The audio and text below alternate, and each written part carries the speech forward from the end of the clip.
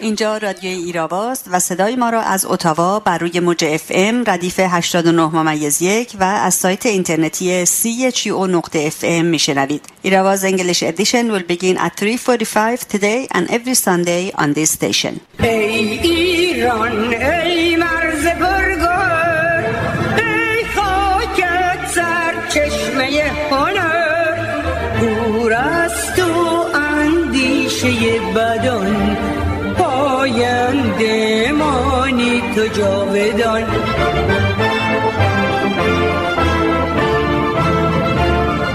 ای دشمن تو سنگ خار ایمانم، جان من فدای خاک پاک میهنم. مهر تو چون شد پیشم، دور از تو نیست اندیشم. در راه تو کی ارزشی دارد این جان ما، پاینده باد خاک ایران ما. ما تا آخرش ایستاده ایم، تا آخرش می ایستیم. صبا 7 برادران مجاهد 30 ساله‌ای که در زندان اوین متولد و در 19 فروردین 1390 هدف گلوله نیروهای عراقی در کمپ اشرف قرار گرفت و زخمی شد. صبا به دنبال عدم رسیدگی‌های عمدی پزشکی ماموران خامنه‌ای در عراق به شهادت رسید. با سلام و درود به شما شنوندگان گرامی رادیو ایراوا، نرگس غفاری هستم و برنامه این هفته 17 فروردین 99 برابر با 5 آوریل 2020 رو آغاز می‌کنیم. پس از نگاهی به مهمترین رویدادهای هفته در خدمت آقای حمید عظیمی خواهم بود و با بخش انگلیسی برنامه این هفته رو به پایان میبریم.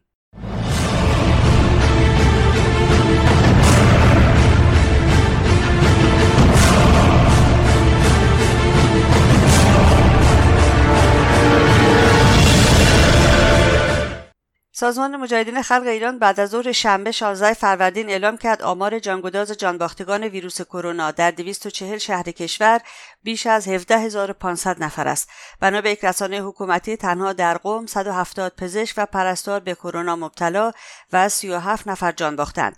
فاکس نیوز 3 آوریل برابر با 15 فروردین گزارش داد در خاورمیانه ایران بیشترین آمار مبتلایان به ویروس کرونا را دارد. آمار رسمی حکومت تقریباً 3000 نفر است، اما مجاهدین خلق میگوید آمار واقعی حدود 15000 نفر است و اکنون در سراسر کشور اعتراضات ضد حکومتی در جریان است. آنها همچنین میگویند تعداد زیادی از فرماندهان، قانونگذاران و آخوندهای رژیم نیز به این ویروس مبتلا شدند. همچنین بنا به گزارش‌های دریافتی مقاومت ایران از شهر زاهدان، یک زندانی به نام میثم برانداز 40 ساله در زندان مرکزی زاهدان بر اثر ابتلا به ویروس کرونا جان باخت. وی در سلول 35 بند 8 زندان زاهدان به ویروس کرونا مبتلا شده بود. در زندان قرچک ورامین نیز که قبلا مرغداری بوده و به زندان زنان تبدیل شده، روز 7 اسفند 98 یک زندانی مبتلا به کرونا از این زندان به مراکز درمانی خارج از زندان منتقل شد.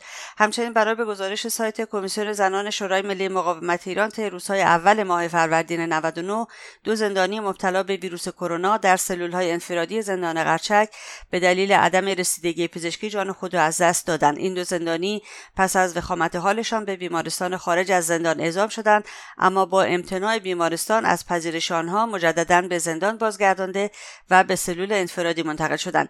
این منبع افزود 200 زن زندان ارومیه به دلیل مرگ یک زندانی به نام فاطمه علیزاده 53 ساله بر اثر ابتلا به ویروس کرونا از روز شنبه 9 فروردین در یک حرکت اعتراضی دست به اعتصاب غذا زدند. روپرت کولویله، سخنگوی کمیسر عالی حقوق بشر سازمان ملل، روز 3 آوریل برابر با 15 فروردین اعلام کرد ما از مرگ یک نوجوان بعد از اینکه وی به شدت مورد ضرب و شتم قرار گرفت وحشت زده شدیم. ما همچنین نگران سرنوشت 6 نفر هستیم که در جریان شورش‌ها در 10 فروردین مورد ضرب و جرح قرار گرفته و به زندان میان دو آب منتقل شدند. اشاره روپرت کولویله به دانیال زین‌العابدینی 20 ساله و محکوم به اعدام زندان مهاباد است که زیر شکنجه به قتل رسید. ساعت 1 بامداد سه‌شنبه 12 فروردین دانیال زین‌العابدینی از زندان مهاباد با خانواده‌اش تماس گرفت و گفت که در زندان مهاباد است و تا دم مرگ کتک خورده است. وی گفت بیایید و نجاتم دهید. در پی شورش زندانیان در زندان مهاباد روز یکشنبه 10 فروردین، دانیل و چندین زندانی دیگر با اتهام دست داشتن در اعتراض به سلول‌های انفرادی منتقل شدند. دانیل پس از ضرب و جرح شدید به دست ماموران زندان مهاباد به زندان میان دو آب تبدیل شد و در آنجا بار دیگر هدف شکنجه قرار گرفت. روز پنجشنبه 14 فروردین با خانواده این زندانی تماس گرفتند و درگذشت او را اطلاع دادند. بر روی جسد این زندانی آثار ضرب و جراحت دیده می‌شود. بی توجه کارگزاران رژیم در زندان به خواست و مطالبات زندانیان و عدم وجود امکانات بهداشتی، درمانی و تغذیه به خصوص در شرایط شیوع و گسترش کرونا علت اصلی شورش زندانیان بود، اما اعتراضات به زندان مهاباد ختم نمی‌شود. زندان‌های شیبان اهواز، پارسیلون خرم‌آباد، تبریز و قزلحصار از جمله شاهد شورش زندانیان بوده است. کانون‌های شورشی در شهرهای تهران، مریوان، زنجان، خرم‌آباد، قحطریجان و شهرهای دیگر فعالیت‌های خود که از کمک رسانی و توزیع مواد غذایی به هموطنان در بحران کرونا تا ضدعفونی کردن محله‌ها تا پخش تراکت و آتش زدن مراکز بسیج و سپاه، از جمله آتش زدن تابلو و درب کمیته امداد خمینی در تهران، پایگاه مقاومت بسیج صاحب الزمان در کرج و حوزه علمیه شیراز را شامل می‌شود، همچنان ادامه دارد. به نقل از واشنگتن پست اول آوریل برابر با 13 فروردین، دونالد ترامپ در مورد 2 هفته بسیار دردآور هشدار داد و گفت من می‌خواهم تا همه آمریکاییان برای روزهای سختی که پیش رو داریم آماده باشند. همزمان سازمان غذا و داروی آمریکا در اقدامی اضطراری اجازه به کارگیری آزمایش تشخیص 2 دقیقه‌ای ویروس کرونا را صادر کرد. کاهش مدت زمان به دست آوردن نتیجه آزمایش کرونا به توان مقابله با این اپیدمی توسط پزشکان افزوده و یک راهگشایی است. با این اقدامات کسب نتیجه آزمایش از چند روز به 2 دقیقه تقلیل پیدا کرده است. ایالت کالیفرنیا نیز اعلام کرد به دلیل شیوع کرونا 3500 نفر از زندانیان را زودتر از موعد آزاد می‌کند. نیویورک نیز هفته گذشته چند صد زندانی را آزاد کرد و چند صد نفر دیگر نیز به زودی آزاد خواهند شد. در نوار غزه که دارای تراکم جمعیت بالایی است، آژانس کمک رسانی سازمان ملل روز سه‌شنبه در تلاشی برای مقابله با شیوع گسترده کرونا به جای توزیع مواد غذایی متمرکز در مرکز پرازدحام خود، شروع به تحویل‌دهی اقلام غذایی به خانه‌های فلسطینیان فقیر کرد. آنتونیو گوترز دبیرکل سازمان ملل به خبرنگاران گفت شیوع کرونا بدترین بحران جهانی از بعد از جنگ دوم جهانی تاکنون است. گستردگی بحران به دلیل تهدیدی است که این بیماری علیه همه جمعیت جهان دارد و تأثیرات اقتصادی آن که همراه با رکود اقتصادی خواهد بود احتمالاً نمونه مشابهی در تاریخ معاصر ندارد. گوترز شیوع کرونا را خطری برای بشریت خواند و خواهان اتحاد و همبستگی برای مقابله با این بحران و کمک و حمایت از کشورهای در حال توسعه برای برخورد با عواقب فاجعه باران شد. حساب‌های توییتری ولی فقیه آخوندها علی خامنه‌ای به زبان‌های عربی، فرانسوی، اردو و حساب‌های اختصاصی ویدیویی وی نیز در توییتر 4 روز است که بسته شده. سایت خامنه‌ای روز 15 فروردین نوشت شرکت آمریکایی توییتر بامداد 13 فروردین تمامی حساب‌های کاربری مربوط به پایگاه اطلاع رسانی خامنه‌ای.ir را که به زبان‌های مختلف در این شبکه اجتماعی مشغول فعالیت بودند مسدود کرد. شرکت توییتر ساعتی بعد حساب‌های انگلیسی و فارسی خامنه‌ای.ir را رفع تعلیق کرد، اما با گذشت 4 روز از این اقدام حساب‌های خامنه‌ای.ir به زبان‌های عربی، فرانسوی، اردو و حساب اختصاصی خامنه‌ای_ویدیو در این شبکه اجتماعی همچنان مسدود هستند. سایت خامنه‌ای افزود در ماه‌های اخیر حساب اسپانیایی این مجموعه نیز از توییتر حذف شده است. این بود نگاهی به مهمترین رویدادهای هفته. برای دسترسی به پادکست برنامه‌های ایراوا به وبسایت ما radioirava.com مراجعه بفرمایید و رادیو ایراوا رو هم در سایت‌های اجتماعی یوتیوب، فیسبوک، توییتر، ویمیو، تلگرام، پینترست و اینستاگرام دنبال کنید. لطفاً ایستگاه رادیویی CHO رو هم در توییتر و فیسبوک دنبال کنید. روز من خاموشی و سستی و پژمرده شدن، از دم مرگاور تو ناخوش و افسرده شدن. گریه توی خنده منم، فاتح و جنگنده منم، هستی تو رو به زبان دولت پاینده منم. عامل ویروس توی، حاکم من بوس توی، عامل ویروس توی، از هر سالوس توی، خسته و مایوس توی، چشمه امید منم، ره رو به خورشید منم، در طلب نور منم، شعله پرشور منم. عامل هر درد کرد توی، زرد تر از زرد توی، منجمد و سرد توی، خشم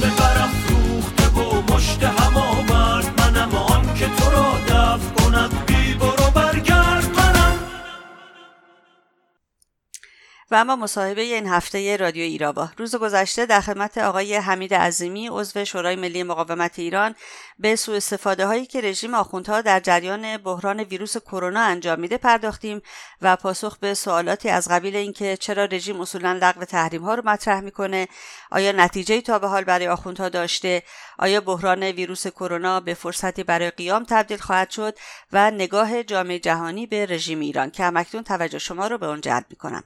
سلام میکنم خدمتتون آقای عظیمی گرامی. سال نو رو بهتون تبریک میگم و تشکر میکنم که دعوتم رو برای گفتگوی دیگه تو این روزهای سخت قبول کردید. خیلی خوش آمدید آقای عظیمی. با سلام و درود به شما و تشکر از شما که این فرصت رو به من دادید که دوباره از طریق شما با شنوندگانتون در هر کجای دنیا که هستن صحبت بکنم. من هم سال نو رو به شما و به همه شنوندگانتون تبریک میگم و امیدوارم که با تمام مشکلاتی که همه این روزها درگیرش هستند نور و امید در دل همه برای آزادی میهنمون زنده و سرشار بمونه.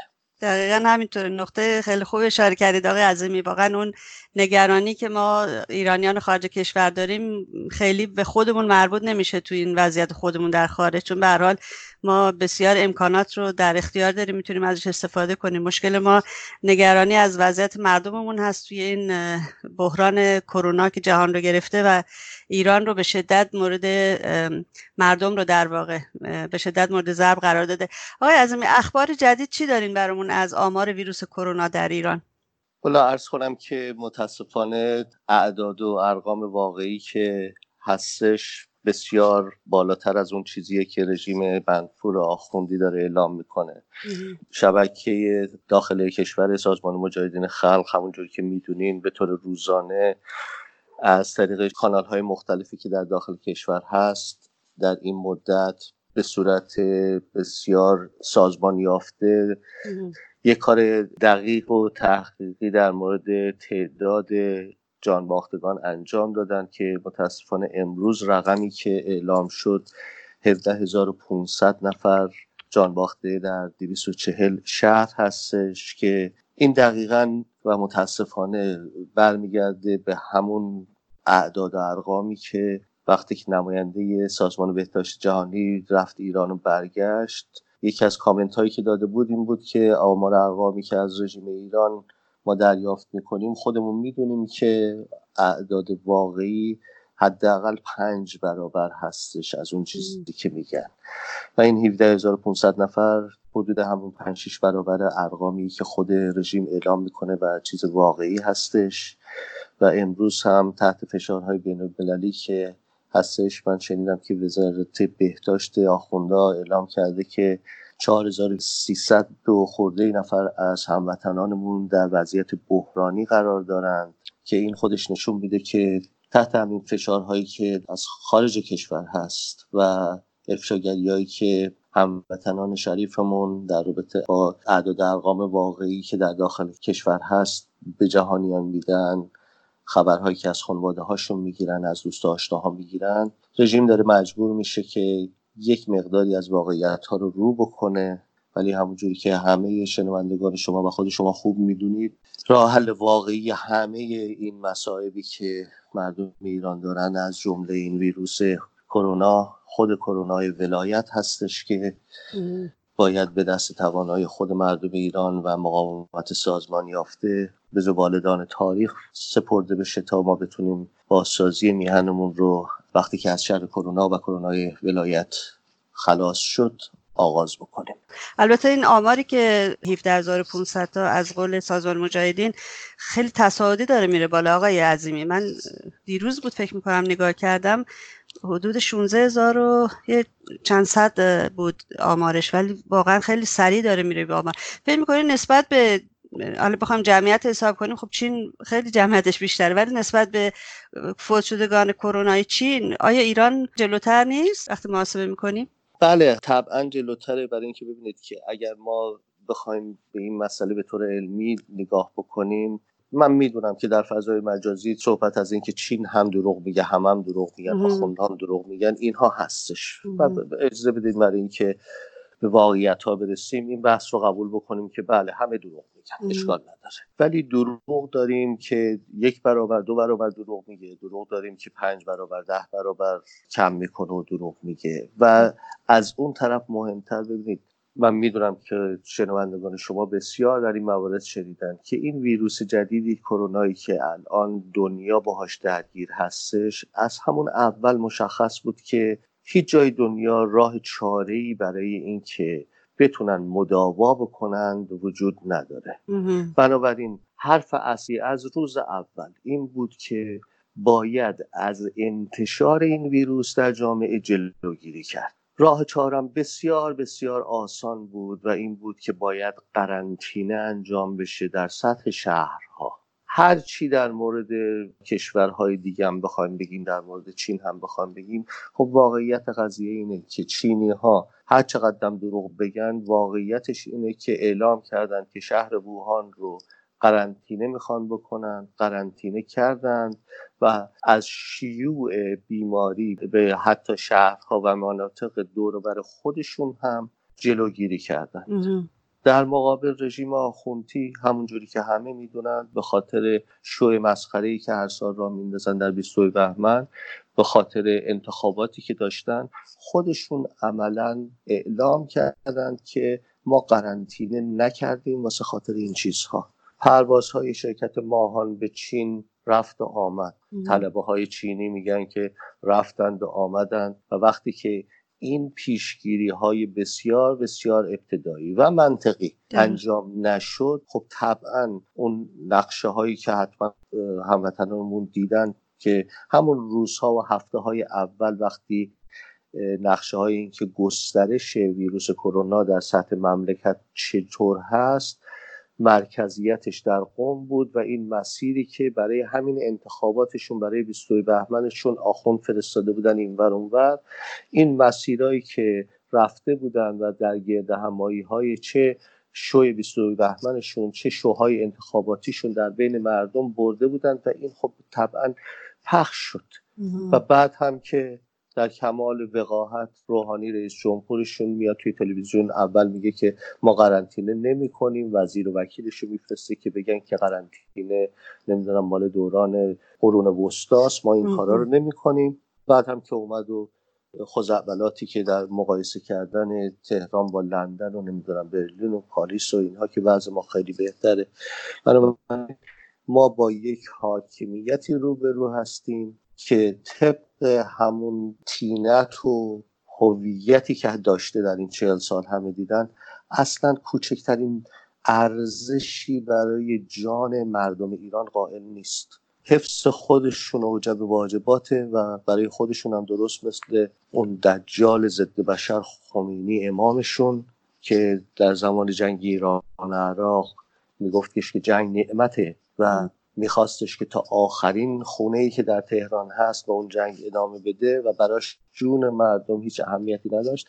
الان هم دنباله همون داستانه. اینها جان مردم ایران هیچ ارزشی براشون نداره و میخوان خودشون رو سر پا نگه دارن.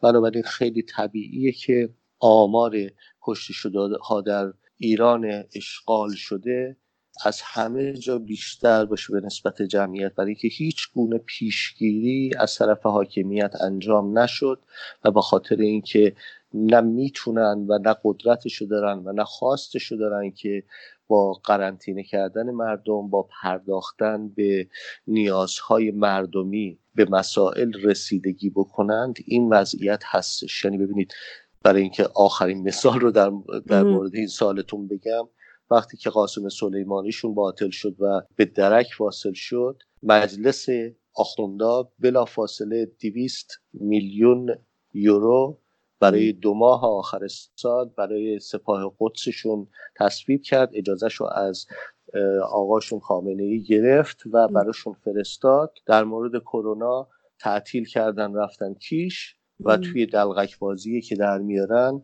روحانی رفته ازش پول خواسته، از همون صندوقی که برای قاسم سلیمانی و سپاه قدس پول گرفت فرستاد و هنوز تا اونجایی که من میدونم پاسخی نگرفته و هنوز دنبال این هستن که بخوان گدایی بکنن از خارج از کشور و به عمر ننگین خودشون ادامه بدن.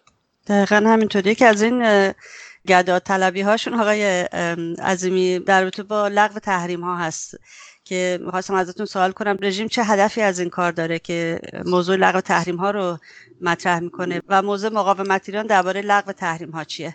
چه سوال خوبی برای اجازه بدین من از همین سوال آخر شروع بکنم که موضوع مقاومت ایران همیشه و همواره این بوده که این رژیم نظام حاکم بر ایران باید به طور کامل تحریم بشه. من خاطرم هستش که از 40 سال پیش که توی همین آمریکا تظاهرات داشتیم بر علیه اون موقع اعدام‌های آخوندها، درخواستمون این بود که به رژیم آخوندی اسلحه نفروشید و ازش نفت نخرید و الان هم همون هستش که این رژیم با دزدی‌هایی که از مال مردم ایران میکنه، با همون 200 میلیون یورویی که میتونه با یک به اصطلاح اشاره از ولایت وقیحشون باید بگم برای سپاه قدسش میفرسته، با اینکه در این سالها موقعی که نفت $100 و $120 بشکه بود و به گفته خودشون 1/3 درآمدی که از نفت ایران داشتند برای اینکه تمامی ایران گلستان بشه کافی بود و اون 2/3 میتونه ذخیره مالی مردم ایران بشه، اینها همه رو خوردن و بالا کشیدن و بردن. بنابراین ابداً هیچ موقع بحث این نبوده که این حاکمیت پول نداشته باشه که بتونه کار خودش رو انجام بده و تحریم ها هم گره میخوره به این که حمایت خارجی ازش بوده یا نبوده که بتونه به حیات ننگین خودش ادامه بده. الان هم کل مطلب اینه که مسئله این نیستش که اینها پول توی دستشون نباشه. سرمایه هایی که خامنه ای داره رو همه میدونن. موضوع اینه که الان به خاطر اینکه سیاست مماشات مرده دیگه، آمریکایی که تا چند سال پیش از اینها در سطح بین المللی حمایت سیاسی میکرد، این حمایت رو کنار گذاشته و فشار تحریم ها رو به قصد اینکه اینها رفتارشون رو تغییر بدن به کار برده و دورانی که در داخل کشور کانون‌های شورشی مجاهدین الان چند سالی که فعالیت دارند و از دی 96 گرفته تا آبان 98 و دی 98 قیام‌هایی رو به وجود آوردند و قیام آفرینی‌هایی رو کردند که کل موجودیت رژیم تکان خورد. شعاری که جوانها مطرح کردند، اصلاح طلب، اصولگرا، دیگه تمام ماجرا و شعارهای مرگ بر اصل ولایت فقیه که سر تا سر میهن رو فرا گرفت، اینها همه نشونه اینه که رژیم آخوندی خودش بهتر از همه متوجه هستش که پایان حاکمیت ننگینش بسیار نزدیکه و در داخل کشور نیروی وجود داره که این کار رو بتونه انجام بده. بنابراین الان تمام مسئلهشون همون چیزیه که امام دجالشون و ولایت فقیهشون میگه، اوجب واجبات حفظ نظام است. یعنی اینکه اینها تمام این کارها واسه خاطر اینه که میخوان نظام حاکمی که دارند این سر پا بمونه. هیچ مسئله غیر از این ندارن، اصلا دنبال این نیستن که به وضعیت مردم رسیدگی بکنن. تحریم ها هم همونجوری که خود شما گفتید هیچ موقع دارو و مسائل بهداشتی رو شامل نمی شده و الان هم نمیشه و اینها که خودشون استاد، حتی غذا رو هم شامل نمیشه آقای نه خیر. وقت تازه خانم اینها خودشون استاد، به قول اون مالکش اعظمشون جواد ظریف، اینها خودشون استاد دور زدن تحریم ها هستند. چطور میتونن برن اسلحه برای اینکه برای حوثیای یمن اسلحه بفرستن از این برابر، میتونن برن قاچاق بیارن، نمیدونم داروهایی که احتیاجه، نمیتونن این کار رو انجام بدن؟ 100% میتونن انجام بدن. ولی این اصلا جزو چیزهایی نیستش که اینها در موردش نگران باشن و بخوان مسئله مردم رو حل بکنن. بنابراین الان فقط گدایی برای اینه که از طریق لغو تحریم ها، که اون هم فقط مسئله مالی قضیه نیستش، درسته که اینها پولش رو احتیاج دارن، ولی مسئله مهمتر اینه که میخوان سیاست‌های جهانی رو که الان به طور قاطعانه مشخصا از طرف آمریکا هیچ گونه باجی دیگه به اینها نمیده رو دور بزنن و دوباره برگردن به همون گروگانگیری و باجگیری و باجدهی، اون هم از کیسه مردم تحت ستم ایران. دقیقاً همینطوره. ولی آقای عظیمی، خب رژیم که کمپین لغو تحریماش رو انداخته، ولی از طرف دیگه پزشکان بدون مرز رو که میگن با دعوت رسمی به ایران رفته بوده هم اخراج میکنه. این تناقض رو شما چگونه توجیه میکنید یا توضیح میدید و اینکه آیا رژیم هدف خاصی از این اقدامش داره؟ عرض کنم که ببینید دنباله صحبت‌هایی که در مورد سال قبلی بود، من شخصا اصلا تناقضی نمیبینم در این مسئله. چرا؟ رژیم میخواد در سطح بین المللی میخواد یک مظلوم نمایی هایی رو انجام بده.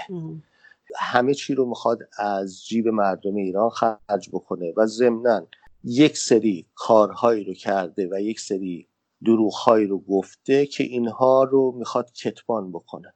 خب ببینید به لحاظ مالی که عرض کردم، اگر خامنه‌ای اون 100 میلیارد دلاری که داره توی ستاد نمیدونم اجرایی فرمان خمینی ملعونشو، اون ثروتایی که توی تعاونی‌های سپاه و بسیج و نیروهای انتظامیش داره و نمیدونم بنیاد مستضعفین و پولایی که اینور اونور میفرسته، مثلاش خب پولش که دم دستش هستش. دقیقاً. بنابراین رژیم، ببینید بهترین مثالی که میشه زد در مورد این چیزا اینه که همون هواپیمای اوکراینی که سرنگونش کردن، اگر پای کشورهای خارجی در بین نبود، خب طبعا مثل همون هواپیمایی که در یاسوج سقوط کرد بسیاری از هموطنانمون کشته شدن، هیچ کس هم هیچ وقت نفهمید چه اتفاقی افتاده. سرنوشت این ساقط کردن یک هواپیما هم اگر دولت‌های خارجی دخیل نبودن، اگر این نبود که رژیم از طرف دولت‌های خارجی مورد سوال قرار بگیره، مطمئنم همه مردم ایران میدونن که این هم الان به فراموشی سپرده شده بود و 1001 دروغ سرهم کرده بودن که این مسئله اینطوریه. الان هم برمیگرده به همون اعداد و ارقامی که رژیم ساخته و از همونها میخواد استفاده بکنه که برای رژیم خودش ترحم کسب بکنه، که سیاست قاطعیت بر علیه خودشون کنار گذاشته بشه و دوباره برگردن کشورهای غربی به مماشات کردن باهاش.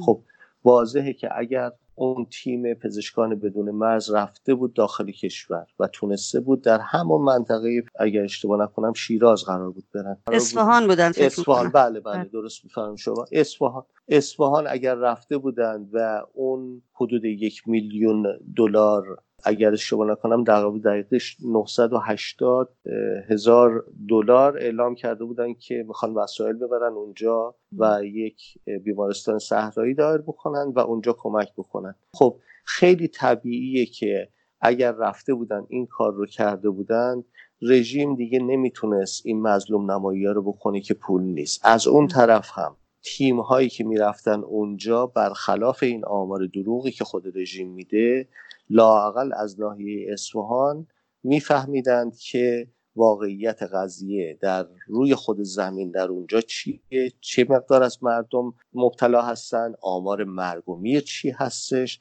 و این خب طبعا باعث میشد که تمام دروغ و دغل هایی که آخوندها سر هم میکنند دود بشه و بره هوا. دیگه اون وقت نمیتونست روحانی بیاد بشینه توی تلویزیون و نمیدونم تهران با لندن و برلین و پاریس مقایسه بکنه و خوراکی که برای مغز معیوب ارزشی‌های خودشون رو داره به دنیا هم بفروشه و بخواد برای رژیمش و خودش ترحم بین المللی بخره تا اینکه به عمر ننگین خودشون ادامه بدن. بنابراین طبیعیه که این جزء خود سیاست‌های رژیمه، سیاست مخفی کاریش هستش، برای اینکه کاری که میخواد انجام بده همونه که این امپراتوری دروغ و تزویر و ریایی رو که این 40 سال داشته میخواد همون جوری ادامه بده که خوشبختانه الان دیگه در دنیایی که ما هستیم این کارها به این سادگی ها امکان نداره و هموطنان ما با افشاگریایی که از خود داخل کشور میکنند تمام کوس رسوایی این رژیم رو از بام به زمین انداختند و خواهند انداخت. ولی آیا توی زمینه بین المللی این مظلوم نمایی رژیم و کمپین لغو تحریمش نتیجه داشته برای آخوندها؟ لابلای اخبار خبرهایی هستش که دارن کشورهای اروپایی عمدتاً یک مقدار دارن چیزهایی رو در نظر میگیرن که کارهایی انجام بشه و تا اونجایی که به خدمات انسان دوستانه برمیگرده، اشکال نداره که تحت نظارت سازمان ملل و سازمان‌های بین‌المللی، درست مثل همون نمونه پزشکان بدون مرز، کمک‌هایی انجام بشه، برای اینکه به هر حال در جامعه بین‌المللی خیلی خوب و لازم هستش که انجام بشه. ولی اگر اینها بخواد ترجمه بشه به اینکه تحریم نفتی ازشون برداشته بشه و دوباره دستشون رو باز بذارن، خوشبختانه تا این نقطه مشخصا به خاطر اینکه آمریکا سر اون حرفی که زده بود محکم وایساده و به اصطلاح بای نمیده و نمیذاره که این تحریم ها تکون بخوره، تالا رژیم دستاوردی ابداً دستاورد اساسی در مورد لغو تحریم هایی که به عمر رژیم اضافه بکنه نداشته. ولی از اون طرف تمام دستگاه دیپلماسی و لابی خودش رو هم به کار انداخته و الان اگر نیم نگاهی بکنیم به فعالیت‌های دیپلماتیک، به اصطلاح دیپلماتیک و کارهای لابی رژیم، حرف اصلی اینه که تحریم هایی که به بقای رژیم کمک میکنه یا تحریم هایی که باعث شده که فشار روی رژیم بیاد که عمرش تموم بشه، اینها برداشته بشه. به خصوص در آمریکا الان یک موج بسیار بسیار گسترده راه افتاده از طرف لابی رژیم، لایاکی ها و تمام کسایی که توی مطبوعات و توی حتی کنگره به اصطلاح قلم به مزد ها و پول بگیرهای اینها هستند که این تحریم ها از طرف آمریکا هم برداشته بشه و خیلی واقعا از نظر انسانی و از نظر سیاسی و از هر نظری که نگاه بکنیم بسیار بسیار مشمئز کننده و اسفناکه که همین قماشی که موقعی که رژیم حاکم بر میهنمون قتل عام 67 رو انجام داد و هنوزم که هنوزه نه تعداد کشته ها رو اومده رژیم اعلام بکنه و نه اینکه اینهایی که در زندان ها کشت در کجا دفن شدن و هزاران خانواده‌ای که هنوز نمیدونن فرزندانشون چی شدن، در مورد این چیزا همه سکوت کرده بودن. و اصلا راه دور من نباید برم. همین پارسال در آبان و دی 98 وقتی که در آبان ماه خامنه‌ای دستور شلیک مستقیم رو داد و سپاهش حداقل 1500 نفر از جوانان و دختر و پسر و پیر رو کشتند، اینهایی که این الان دنبال لغو تحریم ها هستند و اشک تمساح برای مردم ایران میریزن، اینها خب حد اکثر کاری که کردن یه توییت فرستادن و گفتن ما کشتار رو محکوم میکنیم. ولی خب مثل این که 1500 نفر، اینها هنوزم که هنوز معلوم نیست تعداد چقدر بوده، معلوم نیست این آخوندها چند نفر رو کشتن، چند نفر رو دستگیر کردن، وضعیت این دستگیر شده ها چیه. اونهایی که الان دارن اشک تمساح میریزن برای اینکه تحریم ها رو بردارید، مردم ایران تحت فشار هستن، مگه مردم ایران این 40 سال تحت فشار نبودن؟ مگه مردم ایران حداقل 1500 کشته رو ندادن؟ مگه وضعیت زندان‌های ایران مشخص نیستش که الان هم توی این وضعیت زندان‌های ایران به کشتارگاه جوانان میهنمون تبدیل شده؟ خب یعنی چی تحریم ها رو بردارید؟ اگر مسئله انسانیت، بیایید اول بپرسید از این رژیم که چند نفر رو کشتی؟ زندان‌ها چرا اینجوریه؟ چرا در زندان‌ها رو باز نمی‌کنی که در همین وضعیت کرونا بیان بیرون؟ جواب کاملا مشخص، برای اینکه اینها دنبال یک چیز دیگه ای هستن. اینها دنبال خدمت به مردم ایران نیستن. اینها دنبال این هستن که همین حاکمیت ادامه پیدا بکنه. اینها دنبال این هستن که دوباره باجدهی شروع بشه و جیب‌های خودشون پر بشه. بنابراین خبر خوب این هستش که تا این نقطه رژیم نتونسته این کار رو انجام بده و این هم وظیفه تک تک میهن پرستان ایران، وظیفه فعالان مقاومت هست که جلوی این کارهایی که دستگاه دیپلماسی رژیم به اصطلاح و لابی‌هاش دارن انجام میدن در هر کشوری که هستند گرفته بشه. و اینجا ما در آمریکا تلاش خودمون رو میکنیم. میدونم که ایرانیان میهن پرست در کانادا هم به همین شدت و حدت دارن جلوی کارهای رژیم رو برای این طلبکاری ها و دلالی هاش برای حفظ بقاش انجام میدن و امیدوارم که در سرتاسر دنیا هم کشورهای مختلف که صدای من و شما رو میشنوند همین کار به شدت و حدت ادامه پیدا بکنه که بتونیم یک سدی جلوی این کارهای رژیم بنا بکنیم. دقیقاً. البته این راه انداختن این لابی ها هم برای رژیم خرج داره، نه آقای عظیمی؟ اینا مجانی که برای کسی کار نمیکنن که. کاملا همینجوره، اینها مسئله همه پوله. ولی خب رژیمی که همونجور که عرض کردم میتونه با یک اشاره از رهبری 200 میلیون یورو برای قدسش بفرسته، پول برای این کارهاش داره، ولی متاسفانه پول برای این که به وضعیت کرونا گرفته ها در سیستان و بلوچستان ایران برسه برای اونها هستش که دست گدایی دراز بکنه.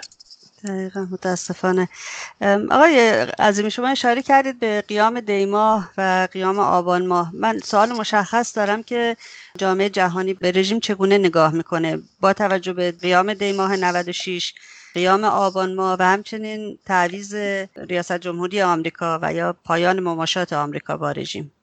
عرض کنم که من خاطرم هستش که در برنامه‌های خود شما این بحث ها رو یک بار هم خودم مطرح کردم، هم مهمانان دیگه مطرح کردن که واقعیتش اینه که دنیا هم وقتی که به ایران نگاه میکنه، اول نگاه میکنه که در داخل کشور مقاومتی بر علیه آخوندها وجود داره یا نداره.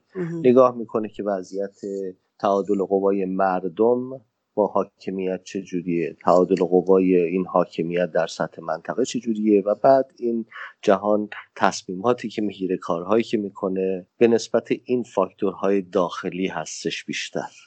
و شما به درستی اشاره کردید به قیام دی ماه 96 و بعد هم آبان و دی 98 که اگر اون روزها رو نگاه بکنیم، وقتی که حتی برجام و قرارداد اتمی که با رژیم آخوندی دولت قبلی آمریکا امضا کرده بود، وقتی که برداشته شد و به اصطلاح پاره شد از طرف رئیس جمهور جدید، این درست چند هفته بعد از قیام دی ماه 96 بود و خود آخوند روحانی هم حداقل در 2 مورد در مصاحبه‌هایی که داشت این رو به صورت بسیار بسیار آشکار و تیز گفت که بله، دولت جدید آمریکا هم وقتی که دید در ایران یه همچین اتفاقاتی افتاده، به گفته خود روحانی محاسبه اشتباه کرد و از برجام خارج شد. خب این دجالگری آخوندیش رو کنار که بگذاریم، حرفش دقیقاً این بود که بله، واسه خاطر این که در ایران قیام شد، خارج از ایران متوجه شدن که تغییرات اساسی در راه است، بنابراین تصمیماتی گرفتند که قبلا نمی گرفتند. وقتی که به 98 هم نگاه میکنیم و اینکه قاسم سلیمانی در کشور همسایمون عراق باطل شد و کل ایران و منطقه از شرش راحت شدند، این هم آخوندها اعلام کردند و همه دنیا دیدند که این مسئله بعد از این اتفاق افتاد که آبان 98 رو ما در ایران داشتیم و قیامی بود که سر تا سر موجودیت رژیم رو نشون داد که یک قدم بیشتر با سرنگونی فاصله نداره. تمام حرف‌هایی که اون روزها خودشون زدن از بابت اینکه جوانهایی که بیرون اومده بودند تیم‌های چند نفره بودند، اینها تعلیم دیده بودند، اینها نمیدونم در یک روز در 1000 نقطه درگیری داشتیم باهاشون، و خلاصه دنیا دید و شنید که بله، این حرف که در داخل کشور مجاهدین و مقاومت ایران سالها بود که میگفتند که ما در حال تدارک کانونهای شورشی برای قیام آفرینی هستیم، این ابداً شعر و شعار نبود. این یک استراتژی بسیار بسیار دقیقی بود که داشت روش کار میشد و دنیا هم این رو دید که در داخل کشور مقاومتی هست که داره کار خودش رو انجام میده. بنابراین تأثیرپذیری دنیا از این مسائل داخلی بود و هنوز هم هست و هنوز هم تمام چیزهایی که ما میبینیم منتج از اون چیزی هستش که در داخل کشور اتفاق داره میفته. و دقیقاً به همین خاطر هم هستش که آمریکا هنوزم که هنوزه داره پافشاری میکنه روی قاطعیت بر علیه آخوندها. همین 2-3 روز پیش در کنفرانس مطبوعاتی در مورد مسئله روز کرونا هستش و از ایشون سوال کرد که در مورد ایران و سیاست ایران و اینکه اخباری که هست 15,000 نفر حداقل کشته هست. این صحبت دو سه روز پیشه. بله. و خب طبعا ببینید وقتی که در سطح کنفرانس مطبوعاتی که در خود کاخ سفید هست صحبتی مطرح میشه که صحبت رسمی دولت ایران نیست، خبری هستش که ریشه مردمی داره، ریشه مقاومت مردمی داره. همین کانون‌های شورشی مجاهدین هستن که با به خطر انداختن جان خودشون این آمار رو از جای میهن جمع میکنن میفرستن. طبعا دنیا میبینه، متوجه میشه که واقعیت آن چیزی که در ایران در حال اتفاقه اون چیزی نیستش که آخوندها در تبلیغات خودشون نشون میدن. مردم و مقاومتی هستند که اراده کردند که این رژیم رو سرنگون بکنن، قدم به قدم دارن به هدفشون نزدیکتر میشن و بنابراین تمام سیاست‌های جهانی هم دارن این رو میبینن. بنابراین دیدی که کل غرب الان من میتونم قاطعانه بگم در مورد آخوندها داره این هستش که این رژیمی نیستش که مردم ایران بخوان. مردم ایران میخوان از این رژیم عبور بکنن. بنابراین هر چقدر که ما به صفت مردم و مقاومت ایران بیشتر به وظیفه خودمون قیام بکنیم و بیشتر در جهت حذف آخوندها از میهنمون تلاش داشته باشیم، این نگاه‌های خارجی هم به ما همون جهتی رو که ما میخوایم خواهد داشت و اینها هم کار خودشون رو میفهمند که چی هست و انجام خواهند داد. امیدواریم ادامه بدن همین کار رو آقای عظیمی. ولی واقعا به نظر شما آقای عظیمی تنشی که بین جناح‌های مختلف رژیم از روز بعد از مرگ خمینی فکر می‌کنم شروع شد همینطور ادامه داشته، آیا درباره تناقض‌گویی‌های حکومت الان درباره ویروس کرونا، چه در مورد آمار و ارقام، چه در مورد گستردگی ویروس در سطح کشور و چه در رابطه با درمانش و امکاناتی که در اختیار مردم میگذارن یا نمیگذارن، آیا فکر میکنید کمک میکنه به تنش‌های بیشتری بین جناح‌های حکومت یا اینکه تأثیری نخواهد داشت؟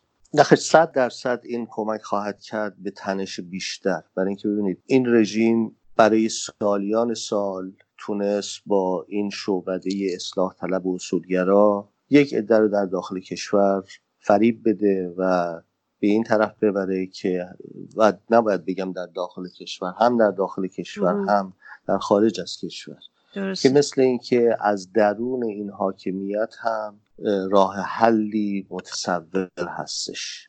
الان با گذشتن از سرفصل‌های قیام دی 96 و آبان و دی 98 و شعارهایی که از طرف خود جوانها در ایران داده شد بر علیه اصولگراها و اصلاح طلبها، بر علیه هم تاج و هم عمامه، بر علیه شخص خود ولی فقیه، بر علیه شخص خود رئیسی، بر علیه شخص خود روحانی، مردم ایران نشون دادن که حرفی که مقاومت ایران میزد که نه شاه و نه شیخ و یک جمهوری سکولار اون چیزی هستش که خواست همه مردم ایران هستش.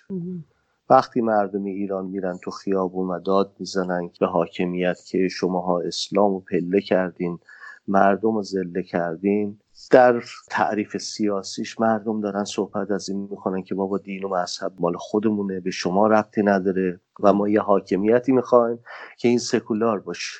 بنابراین ببینید این کارهایی که رژیم انجام میده، این دعواهایی که فکر میکنن که مثلا میتونن مردم رو فریب بدن که واقعا تفاوتی بین رئیسی و روحانی و خامنه‌ای هست، اینها الان ماه‌ها و سال‌هاست که در داخل کشور به دور ریخته شده.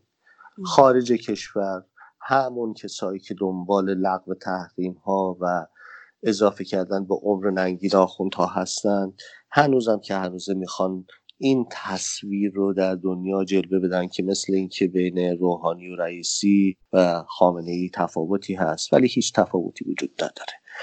در داخل کشور هم بسیار بسیار نقدها، نوشته ها و تحلیل ها هستش که همین حرفایی که الان زده میشه، همین چیزایی که گفته میشه، اینها زنگ‌های خطری هستش که برای خود رژیم به صدا در اومده.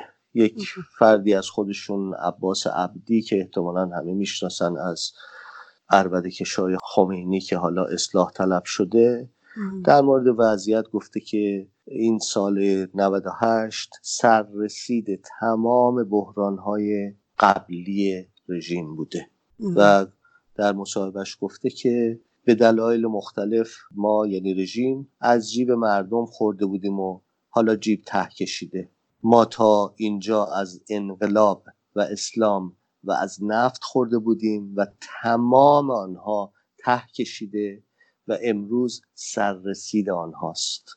ببینید این حرف رو واقعا باید روش دقت کرد که وقتی که داره صحبت از انقلاب و اسلام و نفت میکنه که میگه ته کشیده، این فقط مسئله پول نیست، این مسئله اعتقادی، این مسئله ایدئولوژیکشونه، این مسئله این هستش که داره میگه که تمام اون کسایی که از این چیزی که ما به اسم انقلاب آوردیم، انقلاب منظورش نظامش، این چیزی که میگه از اسلام ما میگفتیم که اینجا منظورش اسلام مردم نیستش، اینجا منظور همون خرافه پرستی واپسگرای بنیادگرایی هستش که اینها به عنوان مذهب برای خودشون داشتن. اعتقاد به اعتقادات مذهبی مردم به نظر من هیچ ربطی نداره. تمام اون عواملی که برای اینها سرمایه بوده که سپاهی داشته باشن که مردم رو سرکوب بکنه، تمام عواملی که باعث شده بود که اینها نیرویی داشته باشن که بیاد عربده کشی بکنه، تیغ کشی بکنه برای اینکه مردم رو مرعوب بکنه، برای اینکه بتونه به حاکمیت ادامه بده، این آقای عبدی داره اعلام میکنه که تمام این سرمایه ها ته کشیده و الان سررسید تمام اونهاست. بنابراین تمام بقیه کارهایی که میکنن، تمام بقیه حرفایی که میزنن از جنس همون حرفهای روحانی شیاد هستش که تهران رو با لندن و پاریس مقایسه میکنه. واقعا خنده داره اصلا خیلی و گریه آوره از طرف دیگه. دقیقا. آقای عظیمی، آیا ببینید حکومت که همیشه بحران‌ها رو میتونسته یا قصد داشته حداقل تبدیل بکنه به فرصت برای خودش، آیا مردم ایران میتونن این بحرانی که الان در داخل حکومت هست، تنشایی که بین جناح‌ها هست و ویروس کرونایی که الان به جون مردم افتاده رو تبدیل به فرصت بکنن برای قیام؟ زمینه‌اش فکر می‌کنید وجود داره؟ 100% وجود داره و چه سوال خوبی مطرح کردید شما و چه نکته خوبی در این سوالتون هست. الان ببینید، درست برخلاف اون چیزی که ولی فقیه میخواد که وضعیت کرونا باعث بشه که همه کنج عزلت برن و دیگه منفعل بشن، الان دقیقاً راه کار جنگ بیشتر، همونجور که آقای رجبی در پیام آخرشون گفتن، جنگ 100 برابر با این رژیم هستش و این کاری هستش که خوشبختانه کانونهای شورشی و شوراهای مردمی که مجاهدین در ایران را انداختن دارن انجام میدن. هموطنان ما حتما دیدن که بچه‌ها اونجا چه کارهایی دارن انجام میدن، از پخش کردن سرود ملی ایرانیان، سرود ای ایران ای مرز پرگوهر در محلات مختلف گرفته تا فعالیت‌های کانون‌های شورشی که مراکز سرکوب رژیم رو نشونه میگیرند. اینها همه با همه کارهایی که باید انجام بشه دقیقاً واسه خاطر اینکه الان رژیم زیر ضرب هستش. اشاره دوباره به همون حرفی که خود اصلاح طلبشون عباس عبدی مطرح میکنه که ته کشیده، همه چیشون ته کشیده و مردم ایران نه تنها ارادهشون ته نکشیده، نه تنها عزمشون برای سرنگون کردن این رژیم ته نکشیده، بلکه این وضعیت باعث میشه که بدونن برای یک بار دیگر که تمام مسائلی که در ایران ما داریم واسه خاطر این هستش که یک حاکمیتی داریم که فقط به فکر خودش هستش، حاکمیتی هستش که قرنطینه نکرد برای اینکه کارناوال مشمئز کننده 22 بهمن خودش رو راه بندازه، حاکمیتی داریم که قرنطینه نکرد شهرهای مختلف میهن رو برای اینکه میخواست انتخابات نمایشی خودش رو انجام بده و قدرت نمایی پوشالی بکنه، حاکمیتی داریم که وقتی که قاسم سلیمانیش تیکه تیکه میشه در عراق میتونه پول بفرسته، ولی برای جای میهن که مردم ایران سیل زده و زلزله زده ها هنوز هستند این کار رو نمیتونه انجام بده. مردم ایران این رو به خوبی میبینن. مردم ایران از خاطر نبردن که بهار امسال سیل داشتیم، بهار سال گذشته هم سیل داشتیم و شوربختانه سیل زده ها و زلزله زده هایی که پارسال داشتیم هنوز هم که هنوزه از سال گذشته هیچی براشون انجام نشد و دوباره سیل زده شدند. خب اینها همه پتانسیل های مردم ایران رو فعالتر کرده و خواهد کرد و دور نیستش که مردم ایران قدم هایی رو بردارن که این امکاناتی که الان تحت اختیار خامنه‌ای و سپاهش هست، امکانات بهداشتی و درمانی، این بیمارستان‌های سپاه و نمیدونم مرکزایی که به اسم ولی فقیهشون این ور اون ور دارن که الان همه تحت استفاده خودشون هستش، اینها باید به خود مردم برگردونده بشه. تمام این بودجه هایی که این ور اون ور میکنن باید برای خود مردم خرج بشه و عنقریب هستش که این انبارهای اسلحه‌ای هم که این ور اون ور دارند درست مثل همین شورش هایی که اگر اشتباه نکنم در 8 یا 9 زندان مختلف در سرتاسر کشور شورش انجام شده که اینها انبارهای اسلحه شون هم توسط مردم خالی بشه که دیگه اینها دست پر در سرکوب و کشتار مردم نداشته باشن. اینها همه نشانه این هستش، به خصوص همین مثال قیام هایی که در زندان ها انجام شده که جامعه ایران در حال انفجار هستش. خبر خوب این هستش که نیروی جایگزین کانون‌های شورشی مجاهدین بسیار فعال در داخل همون کشور در حال فعالیت هستند و وظیفه من و ما هم هستش که از فعالیت‌های اونها حمایت بکنیم و امید رو در دل مردم خودمون زنده‌تر و سرشارتر نگه داریم که این کرونا با کرونای ولایت سرنوشتش گره خورده و خلاص شدن از دست ویروس کرونا با کرونای ولایت برای مردم ایران یکی هستش و باید برای مبارزه با هر دوشون صبح تا شب تلاش داشته باشیم. دقیقاً همینطوره، هم کرونای تاجدار هم کرونای عمامه‌دار. آقای عظیمی خیلی ممنونم از اینکه وقت باز کردید برای این گفتگو و توضیحات بسیار مفیدی که مثل همیشه برای ما فرمودید. روزتون بخیر. ممنون از شما و من هم از شما متشکرم که این وقت رو دوباره در اختیار من گذاشتید. برای خودتون و همه شنوندگانتون در سرتاسر دنیا آرزوی سلامت و استقامت و پایداری دارم. خدا نگهدارتون. آنچه شنیدید گفتگوی رادیو ایراوا بود با آقای عظیمی. پادکست برنامه‌های ایراوا مثل همیشه در سایت ما radioirava.com و شبکه‌های اجتماعی موجود هست. از اینکه ما رو تا این لحظه همراهی کردید ازتون بسیار متشکرم و توجهتون رو به بخش انگلیسی ایراوا جلب می‌کنم. روز و شب شما بخیر و زنده باد آزادی. Good afternoon, my name is Narges Kefari and you're listening to Radio Irava on CHUO 89.1 FM and CHUO.FM in Ottawa. Today is April 5th, 2020.